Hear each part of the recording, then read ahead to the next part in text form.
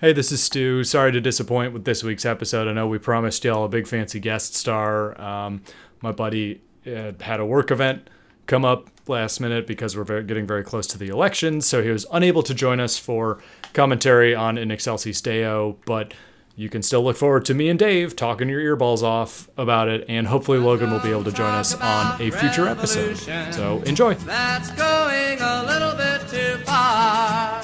So love me, love me, love me. I'm a liberal.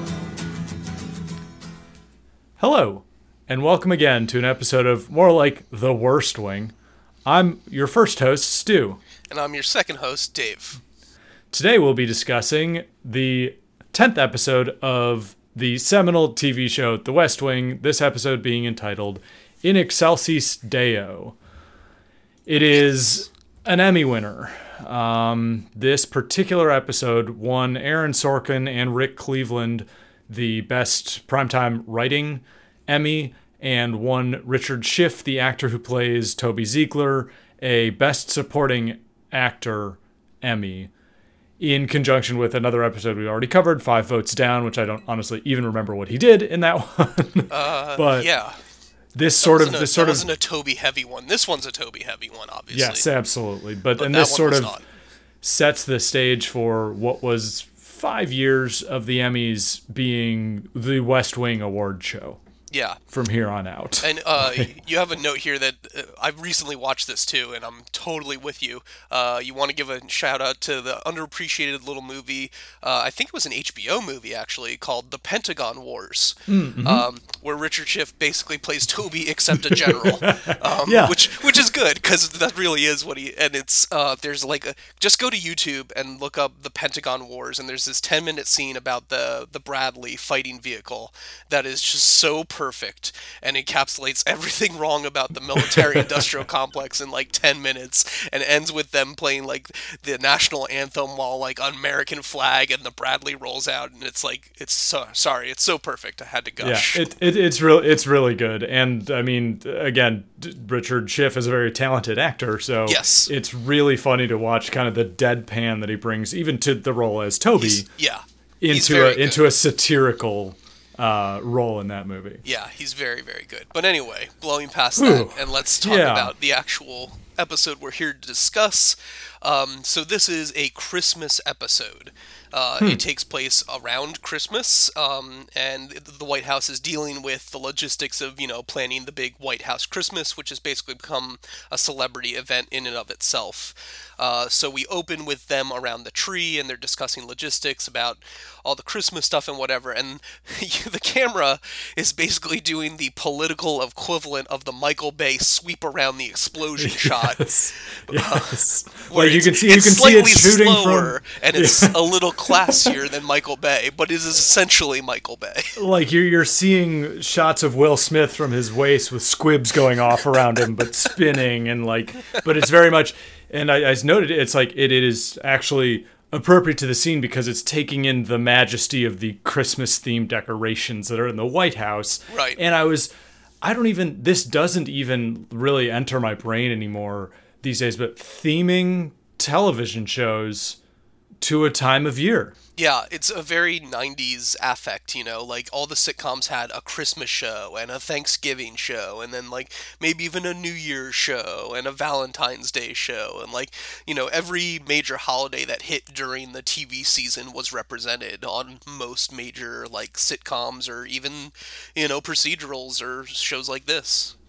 Yeah, and I mean, aside from the obvious discrimination against, probably 25% of American people who don't celebrate this holiday. It's just so bizarre to spend. I don't know, if I was budgeting a production like this, why? If I'm looking at this, I'm this has absolutely nothing to do with and they do they waste a fair amount of time on just kind of standard Christmassy stuff, but I guess they sort of tie it in with the theme too, and it's, I don't know. It's about the holidays. We'll dig more into it, but that's just the opening bit. So then they get into a little squibble about whether we're entering the new millennium on 2000 or not.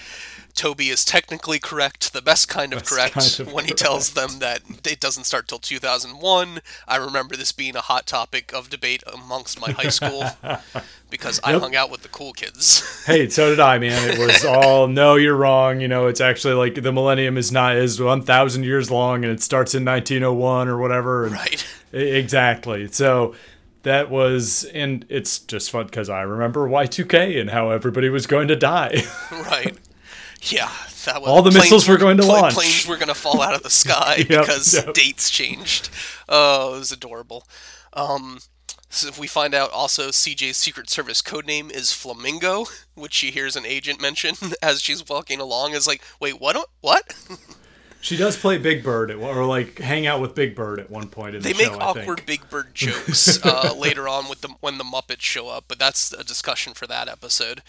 I just wanted to note that here. So now we get into the real meat of one of the major episode plot lines, which is that Toby gets a call from the DC police saying they want him because they found his business card on a dead homeless man who died of exposure sleeping on a bench last night in the War Memorial part of the National Mall. Yeah, so Toby shows up and he's like, and Lance Reddick is there playing a police lieutenant number 2, Great. This is pre his role in The Wire? This would be 99 or 2000. So pre his role, because The Wire was like 2001 to 2006, right? Yeah, so this would be before that then. Yeah, so anyway, Lance Reddick rules, but the whole setup of this scene, Toby is showing up and he doesn't know why. Right. And the police captain's just like, oh, well, I don't care. There's just this homeless guy who had your business card. Right. And you just get this surge and sway of, great word, thanks, fellow poster, saccharine music being just like, we identify with this dead guy just because he's a fucking Korean War veteran. Well, not only that, I want to point out here that Detective Lance Reddick was totally willing to let this situation just like fly out the window until Toby recognizes a tattoo the man has, which then informs Toby that he served in Korea and is a veteran. So this is really like the neoliberal, fantasy of my smartness made something happen. and it's the morality play. Again, we talked about this last week, where it's like all of a sudden this particular instance matters, right, because of some technocratic deep trivia knowledge, or like I personally have the opportunity to exercise my power over this situation. Never mind that this is probably happening on an endemic level. Right. Yeah, and so a big thing here is, and this is something we've taken the show to task before, like with Charlie's parents during the hurricane, of using an individual to basically wrap up and fill in and sum up a whole systemic issue. So here we have this man is, oh, isn't it terrible how we treat veterans because this one guy. But we're not actually going to talk about any of the systemic problems about it. We're just going to fix this one situation. And when I say fix, I do not really mean fix. And I'm going to get real mad about that. We'll get into when we get into that. Bit. So we then kind of open up. There's a little bit of a twist in here with the ongoing kind of threat of the Lillian Field accusations that the White House is on drugs. This is sort of our C plot of the episode. Fucking Josh comes up with this just spectacular idea to hit up Lori, for dirt. Sam's sex worker girlfriend, basically, for dirt on her clients. I think they're just friends at this point. I don't think they're sleeping together. Well, either way, this contact that they have, and even Leo is like, are you Josh, nuts? Are you fucking kidding me? Are you insane? And like this is definitely where Josh is being written as Rahm Emanuel, because this is what the writers think like a dirty political trick is, instead of just being a real stupid fucking thing to do. So we'll get to that in a bit. And then so the other major plot of the episode, or the other issue brought up in the episode, is hate crime legislation. CJ gets a item about a 13-year-old kid that was beat to an inch of his life and is in critical condition, and the people who did it were, calling him, gay slurs and things like that, and it was clearly a hate crime. And then, spoiler alert, the kid will die later in the episode. Yeah, and this is, I mean, for those who are completely not in tune with American history, this is pretty much a reference to what was topical at the time, the Matthew Shepard case, Yes. where it boiled down in almost exactly the same way. A young gay man being beaten within an inch of his life and then dying Yes. as a result of, essentially, it was gay bashing at the time. And so yes, a hate crime basically. And the Right. White House now gets to, I guess, deal with this, and the immediate reaction is, I think the phrase I wrote down was to revisit legislative options and gauge reactions. Right. Well, they get to there, and apparently they already had some hate crime legislation in like working or in committee or something like that, and so CJ's thinking of like, well, we're gonna have to get that going up to speed now. And then Leo is basically saying, we can just kind of chill on that for the time being. The political winds are not right, even though they're like a person was just killed. Yes. So those are our main topics for the episode. Let's take a quick break, and then we'll start getting into each of them. Okay, so let's talk about Toby's plotline here. So Toby figures out this guy's a Marine, and he deserves a military funeral in Toby's mind. Or he deserves something, but what he's sticking with is military funeral, I guess, above all else. So he goes to find if this man had any family. He goes to the memorial where he died, asks the guy who works there. He says, yeah, he probably hung out with these homeless people, so Toby goes to ask them. He finds out the guy has a brother who is still alive. The brother is a little slow in terms of being mentally challenged, and Toby does his best to try to explain to the brother that his brother has died and was a veteran and deserves a military funeral. The whole conversation is just super awkward. Yeah. Because the writers didn't have to make this man slow. Okay, they chose to make this man slow. And it's this way of portraying like, look how like tortured and conflicted Toby is about having to do this. Isn't it terrible for him? Isn't he such a good man? And it's just like, you could be doing so much to help this man in front of you right now. You are as he says explicitly. he says, I'm a powerful person. Yes, Toby, you are a powerful person. You know people who run Section 8 housing who could get this man a home. You know people who run the Social Security Administration who could get this man Social Security survivor benefits. You know people who run the Veterans Affairs who could get this man's health checked out. You know people who could get this man a social worker. Do something for this man in front of you, Toby. Instead of like, and it's just, he tries to give them money, which is, oh my God, which is like the dumbest, most liberal thing. It's like, oh, here you guys go. Here's some cash. Like, here's $200. It's all fix your and life. it's like, it's all the money I have on me. And then the writers have them fucking give the money back. Oh my God! Like, because they're so noble and they don't actually need it. Yes, these are good, upstanding homeless folk here who aren't out for charity. This is the framing the episode puts, is that they're fine, okay? They have some volunteers there who are handing out hot soup, and they've got a trash barrel fire, and they've got a place under the bridge, and they're fine. They're just, this is their version of a home, they're not homeless, they have a home. It's under the bridge. Even though one of them just fucking died of exposure. And you're in fucking Washington, D.C., where it gets fucking freezing at night in the winter. I also like to point out here that our homeless man was found dead on a bench, and it's darkly apropos that these days he wouldn't be found there because benches are being designed with spikes and shit so that they're not pleasant to sleep on anymore. Oh, and because that's the hell world we live in. Oh, and I'll be damned if any Capitol policeman would let a bum spend more than an hour on a bench unmolested. Yeah, like we're gonna roust those motherfuckers because they're poisoning the landscape of the mall. Jesus Christ. So it's just the framing this episode takes towards the homeless. And, speaking of which, in case any listeners are wondering what's the solution to homelessness, just give them homes. Utah's been doing it for a while, and it's working out fantastic. They literally have a program where they just give homeless people homes, and they give them a social worker, and they give them, some assistance, and then lo and behold, they turn their lives around, and they're not homeless anymore because they have a stable life situation. And everybody is all up in fucking arms about how we're going to pay for this. Well, first of all, that's fallacious framing to begin with because the government creates money. But anyway, and then it's like the increase in the military spending side of the budget for this year alone, not the total military budget, the delta year over year allocated to a broad spectrum housing like alleviation policy would eliminate homelessness in the country.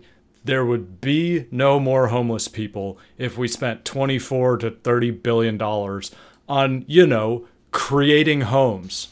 Right. Because that's a fucking shitload of homes. Like one F-35 will build like 1,000 houses. It's ridiculous. And not to mention that we already have perfectly fine homes sitting empty because some banker wants it that way. Exactly. Oh my god. So the whole framing this episode takes of just like, oh, but we threw a military funeral, so now it's fine. It's over. The problem's solved. Like, it's just super gross when, like, funerals are for the living.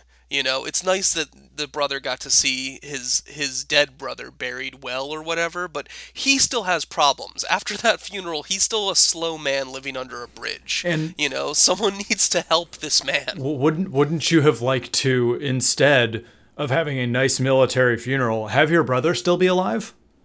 Yeah, to help out his brother, both of whom are homeless? Take actions that would prevent this kind of thing from future people dying of exposure. It is. Oh my god! And it was palpably awkward to watch this scene in retrospect. It's supposed to be this kind of like, it's presented as like this voyeurism, sort of an adventurism within the show because Toby's going across the tracks to the wrong side of town. Yeah, he's out of interact the with the common folk or whatever. But that's again, as almost like the show is stepping on its own dick here because the only people who are portrayed in any sort of humanizing light are the people that were supposed to be like, oh, that's the bad crowd. These people are, and there is, and I was saying this to you before we started the show. It's like any non-sociopathic writer would be like taking his typing fingers off the keyboard here and being like, wow, the cognitive dissonance as I create this script is causing my brain to shut down. Yeah, but cocaine apparently fixes that reaction. Yes. Not old Aaron. Good old Aaron's got a lot of drugs to help him get over the fundamental contradictions within his worldview. Yeah. So then finally this all wraps around where Toby had to use the president's name to arrange this funeral, which first off, why? Why? Toby is certainly powerful enough to use his own name to arrange a funeral. He could just call up the, whoever his contact is in the military branch and be like, hey, who do I talk to about veteran funerals? It's like, what's up? I'm like number 7 on the org chart in the West Wing. He could have what Ginger Bonnie do that for him, but then he gets in sort of trouble for it, where the president's like, hey, apparently you used my name to arrange a funeral. Don't you think this will make all the homeless veterans come out of the woodwork? And Toby gets his big line of, we should only hope, sir. Yeah, and as if that fixes the problem. And as if he has not spent the entire rest of the show ignoring that. Being like, well, what about the non-veteran homeless people? Right. That you literally just interacted with. That you were dealing with. Yeah, shouldn't you be going back like, holy shit, there's like a homeless group like a couple miles from the White House? That's some bad optics. We should fix that. Yeah, even at the most kind of ruthless cutting analysis of it, it's like, even actually, this is a problem. Don't go full human empathy level of just like, hey, this is some bad. Mandy should be complaining about this instead of what she ends up complaining about this episode, which we'll get into in a different segment. And so the episode closes out on this sort of sweeping montage of the choir in the boys' choir, The child's choir, in the White House, singing Little Drummer Boy, which is in case you don't know, a well-known Christmas carol. As the military funeral happens, you see the 21-gun salute over the casket and all this stuff. And just the juxtaposition is so Toby Keith's America #1. I was smashing that mute button because it is just so fucking, again, saccharine and bloodless, just to be like, you should feel this way because USA. Yeah, it's all the subtlety of a sledgehammer being used here in terms of writing tools. It just hammering you with the emotions rather than letting them play out. Because why would we think about this? We're just here to consume. Right. So that wraps up that plot line for the most part. Now let's talk about some of the others, including the hate crime legislation and also the president's shopping trip. So kind of they're threaded throughout this episode. There's a bit about the concern over this hate crime that is clearly a Matthew Shepard reference. As I mentioned, as I mentioned, the first reaction of the staff is to be like, "Oh, let's cool our jets here. We don't want to do anything extreme." That's about Leo's this take on it. Yeah. Yeah, and so. Okay, so there's actually this really, and I noticed it. There's a scene when we were introduced to the boys' choir that I just mentioned, singing in the White House.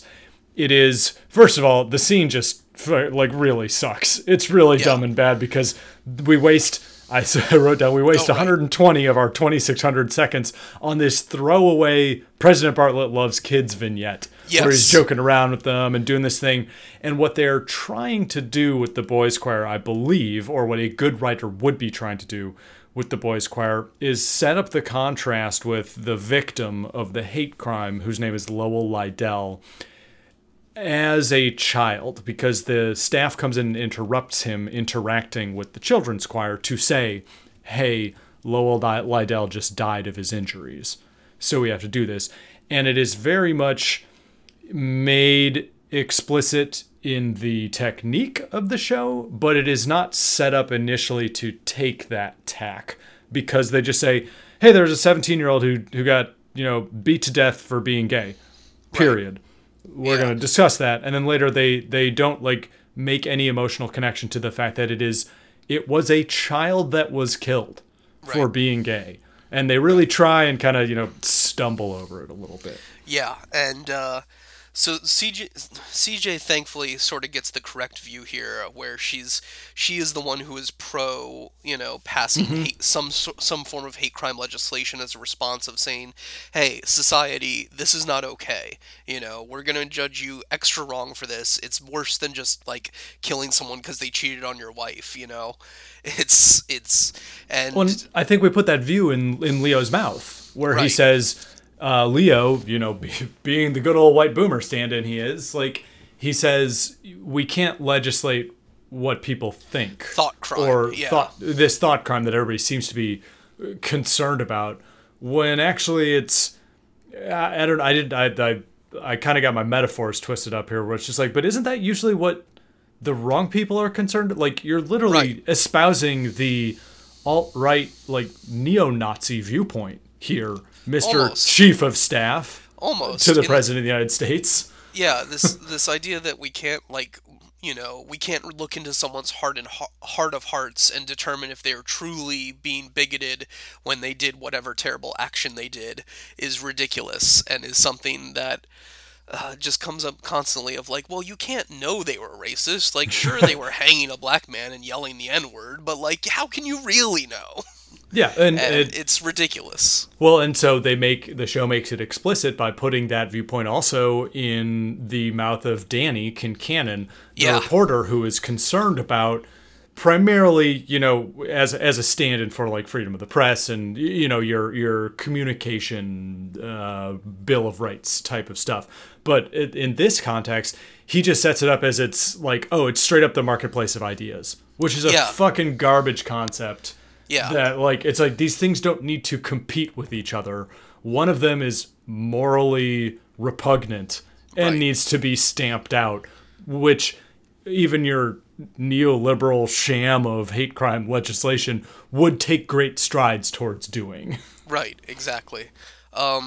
Yeah, there are, other countries can manage to pass speech legislation or, hate crime legislation just fine. This idea that it's like somehow anti-freedom of speech to have a hate crime law is ridiculous. And I'm glad that, the show, the show ultimately just kind of leaves it up to like, well, CJ and Danny will debate it during their date, I guess. And yeah, and I mean, this is something the show likes to do a lot of, not actually answering any not actually questions following that up it on questions that come up. Yeah. So, and there's also a piece where Danny, I think he says something, or no, it may have been Leo. Either one of the people says that one murder isn't any worse than another murder, which, right, in certain contexts, I feel like is a good take, because I would not wish to devalue anyone's life, of course, versus another's. However, this has nothing to do with a punitive justice system. Right. This is about defining what is acceptable in a morally upright society. This is defining our laws as to so make a social statement that this sort of thing is not tolerated in our society. At any level. Correct. Yeah. That's the point. And the idea that they focus on this potential legislation as just being like, well, we're going to punish hate crimes more, is completely off the mark. Right. They frame it in a very neoliberal kind of way, of like, absolutely. This is the only way to deal with this. Yeah, so that's my piece on the hate crime stuff. It got me a little worked up. So we can move on. Let's then move on to our C plot of the episode, which is to distract from the fact that Leo took pills. Which, by the way, Sam has a nice little moment where he goes, he was high when he was running the Department of Labor, and I'm like, yeah, turns out it's not that hard a job, Sam. And especially considering the Department of Labor doesn't do a whole lot for laborers these days. Not having the hardest day at the office when you're there, deregulating the NLRB. All right, I made it legal to not pay overtime for 60-hour work weeks. Time to pop some pills. No problem. Pop some pills and turn on Letterman. Well, yeah, so sorry, we got away with that one. So to distract from the Leo's pill-popping issue, they want to go to Lori and be like, hey, Lori, let us know every single Republican that's ever hired you, and that way we can come out and say, all these Republicans hired a sex worker. Scandal! And it'll distract from the problem we're having. Lori correctly sees this as the most cynical, awful, and not only that, stupid political move that it is, and tells them both to kindly fuck off forever. Particularly Josh, who offers her money to do this as well, which is just super gross. Ooh, and I mean, I think your observation about how she is portrayed in this episode. Yeah, so they catch her in a brief moment where she's just freshly showered and is in a bathrobe, as opposed because to it's not explicit enough. Yeah, we've been talking about that we're sexualizing her work. We have to make it explicit. Again, you have to consider that the writers could have had her in any sort of state. They could have met up at a restaurant. Yeah, they chose to put her in a bathrobe. You always have to think of that. Yeah. Well, and the argument of them being like, well, my friend is going to suffer, and this I think they literally use the word career ending. Yeah, or like Josh is having an existential nightmare because a powerful white cis man might lose some of his power, and it's the worst thing in the world. Never mind that they are functionally, it's unspoken, but they are functionally threatening effectively threatening a white woman sex worker. Effectively. Well, Bribing more than threatening, but either way. Well, I think it's unspoken that they have that lever of power. Sure. Should they opt to utilize it? Of course. So thankfully, the show at least goes out of its way to be like, this was stupid. Josh and Sam are not right. Lori is right. She gets the last word, which, as I've said before, is this show's way of shorthanding who is correct in a situation. And Leo correctly reams them out as well for such a stupid maneuver. Again, I feel like this is something where, Josh was based off Rahm Emanuel, and I think this is what, like, a political hack writer thinks a Rahm Emanuel would do. This is the kind of sleazy move that a Rahm would pull, but, like, I think Rahm is smarter than this, it's incredibly, it's a very puerile view of, like, I got a big club here, and I'm going to use it because I'm a big political man, or whatever, and it is very, it's a first order set of thinking, which is anybody who's a professional political operative, one would hope, evaluates the consequences of their actions. Yeah. Outside of a vacuum. Yeah. And then also just kind of from a 2018 eyes perspective of just, this is so quaint, a pill popper and some Republican House representatives who have engaged a hooker. Oh, how quaint. Wow, like the administration ending level scandals here, certainly. Yeah, this idea that, like, it's gonna, like, guaranteed for sure kill Leo. Of course, spoiler alert, ends up not being true because the scandal does come out and he's fine. Of course he's fine. He's a rich, white, politically connected man. He's gonna be fine forever. Yeah, and we also get a little bit more of the undeserved veneration of Leo within the administration. Yes. Because he drops like one bomb in this episode, but he also kind of backs it up by doing the shitty, like, the shitty boomer thing again. But it's also very much Donna. There's her only part in this episode is Donna to back up Leo. Exactly, is expressing her devotion to Leo when I think she says, like, if it was any one of us in trouble, he would go to the mattresses on our behalf. But as I recall from last episode, Leo was actually the first one to offer to place the staff in trouble. Absolutely. when Lillian Field's accusations comes out. It's just the presumption of him being a good dad is very much, it is tied into a fundamental identity for the character that is not adequately established. Yeah. And in terms of character actions, this, we see him being curmudgeonly about having to sign Christmas cards. We don't really see this, like, we're told it's a show don't tell problem, isn't it? So, we're told that Leo is loyal. We're told that Leo will go to the mattresses for any of them if they were in trouble, but we don't see that. I think eventually the show does get some of those moments, but as of right now, we're only 10 episodes in and we haven't seen Leo go to the bat for anyone, really. Yeah, and you can almost tell that they are, I would think that they are deliberately reserving him as like a power player for when it is, I guess, more of a crisis that's been established. Because frankly, so far we haven't had any particularly crucial moments with any of the administration. Nothing has been too so big, we haven't considering both you and I know the places this show goes and how big things do get. Yes, I can we can say nothing that major's happened. It hasn't necessarily gone down that road of him needing to step in and utilize whatever presumptive influence he wields. Right. But it's just like it seems heavily awkward at this point in retrospect of the rest of the show to be like, wow, Leo is kind of just Leo's like almost in the wind so far for this season. Yeah, and it's also weird that both Josh and Sam's response here is to do what they think is best for Leo, and it's actively against Leo's wishes. Against Leo's wishes. So, like, why don't you just go to Leo and be like, hey, we're your friends, we're here for you, what would you like us to do? That would have been the nice thing to do here. Yes.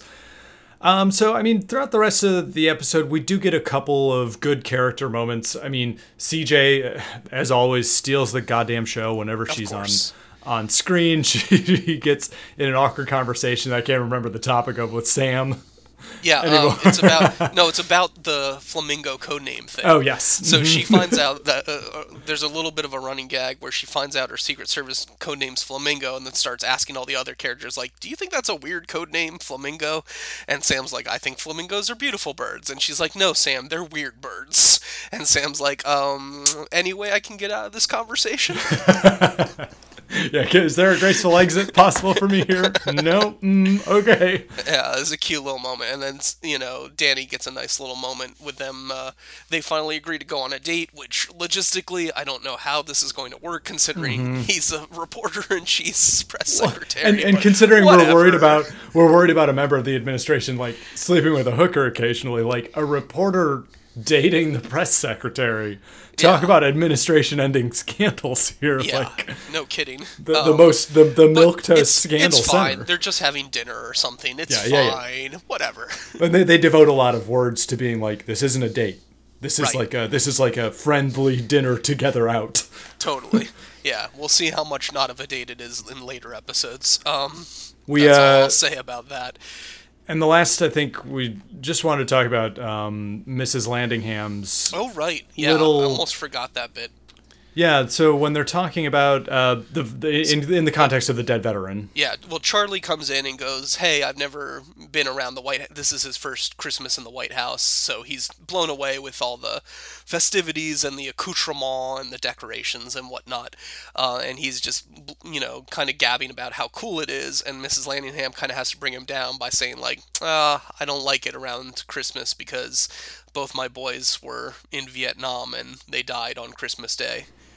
Yeah, and she makes it clear that they weren't there to fight. They were medics. Right, they were doctors. They were doctors and enlisted as medics and were there to save people, to help people. And it's a beautiful little moment, but again, it kind of comes back down to the fundamental problem with this episode, which is that it focuses on individuals instead of the systemic issue. No consideration is made for, wasn't it bad that we got in that dumb war that made my sons, get drafted and die. It's just, it's a real shame that happened. Yeah, and it's almost a negative treatment or a negative testament to the characters themselves, because thinking critically about why that happened isn't included in the dialogue or any of that. Right, it's and they're in the just one place in the world where you can actually have that conversation and solve these kinds of issues, and they're not ever going to do it. Yeah, it also said, and I just said it's clearly like it is age appropriate for the character. It is interesting to include the bit, but it seems like it was almost a little bit manipulative because it's entirely convenient to the Toby storyline. It is Correct. Driving that storyline. Absolutely. So it's written in there because it does prop up Toby's storyline. But the actress does such a good job with this like small little bit, and Mrs. Landingham really doesn't get much more character development until Two Cathedrals, or I guess technically she gets more. That's post Two Cathedrals where they flash back to young Bartlett, right? And we meet young Mrs. Landingham. Oh yeah, that's way down. That's like a clip show. Yeah, that's way down. And I'll have a lot to say about that episode when we get to it, where Lawrence O'Donnell plays his dad. But I think that basically wraps up all we have to say about this particular episode. We hit all the high points, I think. We sure did. And I had a good time discussing it with you. And I hope our listeners also enjoyed. Next week, we will be checking out episode 11, which is Lord John Marbury, which should elicit some chuckles from you anyone knew it without Googling it this time. You did some research, sir. we don't take kindly to preparation around these parts. I worked it in seamlessly. It was great. Nice. So that episode, I do recall that character is quite fun, if nothing else. I don't recall the actual specifics other than a lot of foreign policy talk, so that will be something to look forward to. As always, you can reach us on the Something Awful forums in our thread, or you can email the show at theworstwing69@gmail.com. Nice. And so we'll look forward to speaking with you next time. Until then, have a good one. We'll talk to y'all later. Bye. And all the money you ask for, but don't ask me to come on along.